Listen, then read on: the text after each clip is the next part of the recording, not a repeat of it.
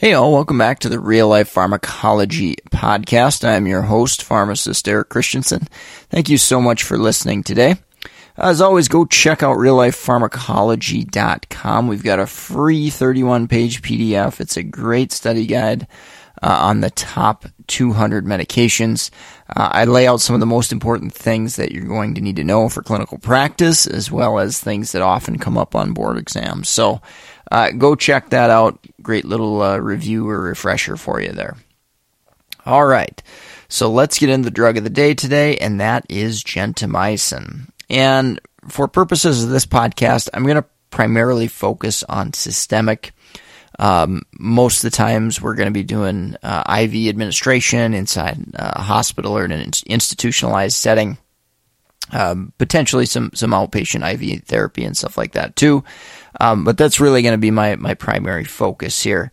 So primary uses of that injectable gentamicin, usually it's fairly severe infections, but in situations where maybe we don't have many options or there's tons of resistance or something like that, you may see this medication utilized there too. So urinary tract infections, meningitis cases, sepsis, in those severe situations, life-threatening situations, it's generally going to be used as add-on therapy in empiric cases where maybe we can't utilize another agent or we need to cover certain bacteria.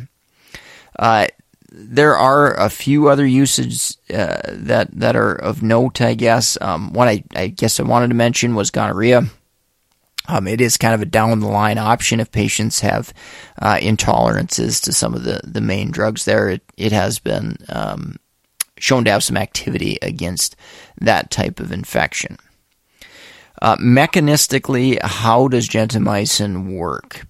So it binds the 30S ribosomal subunit. It's classified as an aminoglycoside.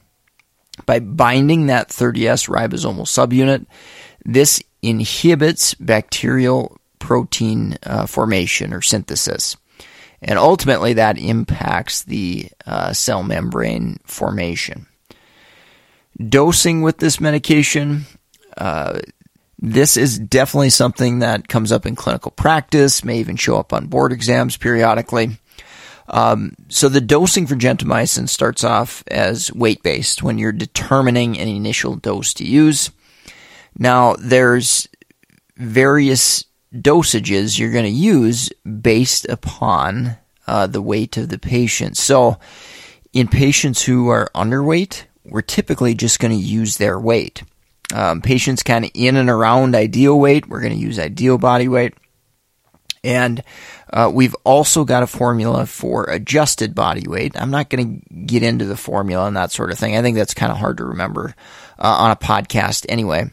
But I think if you remember, it's weight-based dosing, and be sure that you look up the dosing if you aren't sure or don't use it very often. That's definitely going to be a really, really important thing to think about there. Another thing that can factor into the dosing of this medication is the severity of the infection. That's going to be really, really important as well. And there's also different dosing intervals. There's an extended interval and there's a conventional or traditional interval for dosing gentamicin as well. I'll get into that a little bit further coming up here. I did want to mention coverage. So gentamicin is known for its gram-negative coverage. Has some activity for Pseudomonas, which is a common drug-resistant bacteria. So that's definitely one to remember. So remember Pseudomonas on board exams and things like that. Gentamicin has some coverage there. For gram-negative infections, we're going to generally be using kind of higher dosages compared to this medication being used for gram-positive infections for its synergistic effect. So it's going to be used with another antibiotic if it's being used typically for gram-positive infections. And in that synergistic role, we're going to generally tend to use lower dosages there. All right, let's dig a little bit deeper on dosing and dosages and things of that nature. So I alluded to the extended interval dosing of gentamicin. Might see that used in gram-negative infections. And again, weight-based dosing, so it's going to be in the neighborhood of 5 to 7 milligrams per kilogram. Conventional and traditional dosing, that's going to be given 3 times a day compared to the extended interval dosing, which is generally once a day. Now, keep in mind that gentamicin is eliminated significantly by the kidney. So we've got to pay attention to that renal function if we're using this medication, because that's going to potentially alter that interval that we're using. Obviously, if they have worse renal function, we're going to have to extend that interval out further, and so on and so forth. So with that conventional or traditional dosing, we're going to use a lower dose, 3 to 5 milligrams per kilogram per day there. All right, let's talk a little bit about adverse effects. In particular, I want to mention a couple of warnings first and foremost. So nephrotoxicity and ototoxicity. So hearing impairment can basically happen with this medication. And this hearing impairment can be irreversible. So what increases the risk of that nephrotoxicity and ototoxicity? It's pretty common sense. Higher dosages, longer treatment period. And then I alluded to the renal function issue. If patients have poor renal function, we're increasing the risk that we're going to have that accumulation and potentially increase the risk for that nephrotoxicity and ototoxicity. In addition to renal and hearing issues, we may cause some neurotoxicity if concentrations get too high or to toxic levels. So muscle twitching, tingling, those type of changes can occur as well if a patient is experiencing some gentamicin toxicities. As far as drug levels go, in risks associated with those toxicities, high peak levels of gentamicin, generally that's considered greater than 10 to 12 peak levels, or a trough level of greater than 2 micrograms per mil. So those are a couple good numbers to remember. If we go above those, greater than 2 with the trough draw or greater than 12 with the peak draw, we are putting our patients at greater risk for those toxicities. Another important point to note, avoid this medication in pregnancy. It can cause some fetal harm. Other adverse effects, issues potentially associated. Naturally, anytime we use an antibiotic, broader spectrum antibiotics, we are increasing the risk for C. diff. So that's something to, and colitis. So that's something to pay attention there too as well. Other potential adverse effects, obviously whenever you're giving an IV infusion, there's a potential that a patient could react or have some hypersensitivities and things of that nature there.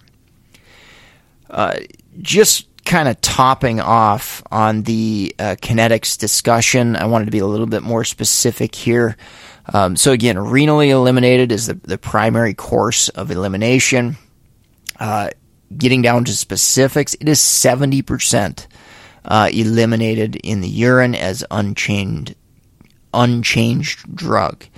So we generally don't need to worry about CYP interactions or liver issues that way because this is primarily eliminated through the urine. But naturally, if we have issues with renal impairment, that's going to greatly increase the risk for toxicity. So again, got to pay attention to that dosing and dosing interval for sure. Monitoring levels, I alluded to kind of those levels that may increase the risk of toxicity significantly. We also monitor levels to help with efficacy and making sure we're getting those drug concentrations where we want them. So peak levels, generally the target is going to be anywhere from 3 to 10 micrograms per mil. So 3 to 10, that's a very, very broad range. I get that. For severe infections, we're going to shoot for that higher end, in that 7 to 10 range. Kind of moderate, less severe infections, we might target in the 4 to 6 range. If we're using it for synergy, gram-positive synergy, again, that's kind of lower dose spectrum. We might be in that 3 to 4 microgram per mil target concentration range for peaks. Troughs, we want to target less than 2 micrograms per mil.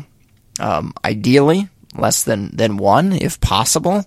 And that's probably more and more likely as we have, less and less severe infection that we get to that less than 1 microgram per mil. But obviously the lower that trough concentration, as long as we're still treating the infection, the lower the risk we're going to have on some of those toxicities like ototoxicity and nephrotoxicity. All right, let's take a quick break from our sponsor and we'll wrap up with drug interactions. If you're in the market for any pharmacist board certification study material like BCPS, NAPLEX, ambulatory care, geriatrics, BCMTMS, go check out meded101.com/store. We've got a great list of resources there.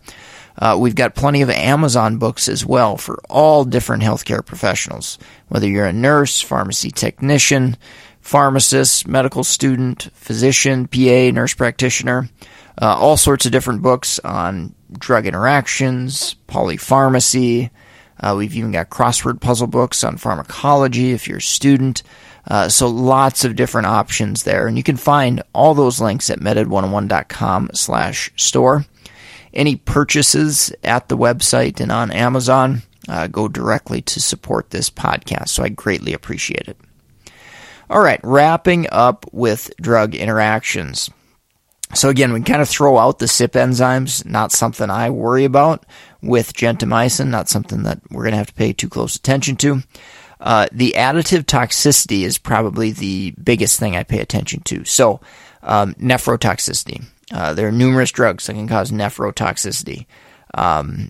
Cisplatin, that's a chemotherapy agent. Vancomycin, colistin, amphotericin B, an antifungal agent. These are all drugs that are well known to cause nephrotoxicity, and adding it on top of an aminoglycoside like gentamicin can increase that risk.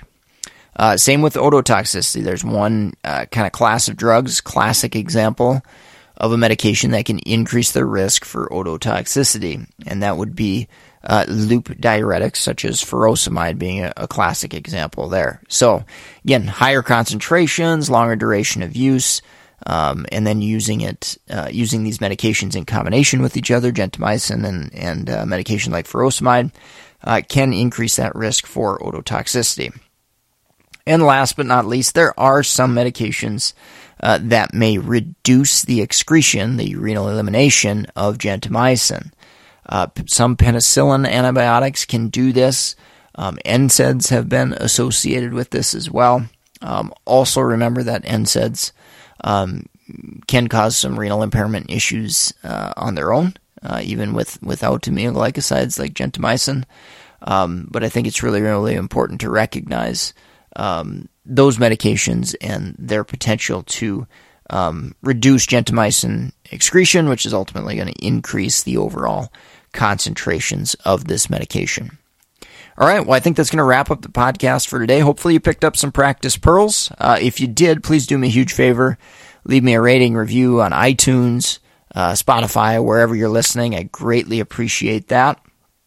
Please share us with friends, colleagues, other healthcare professionals, students that work with you, anyone who could benefit from some pharmacology education. If you want to reach out to me, mededucation101@gmail.com, or you can track me down on LinkedIn as well, Eric Christensen, PharmD, BCPS, BCGP. And of course, don't forget to support the sponsor, meded101.com/store. And I thank you so much for listening, and I hope you have a great rest of your day.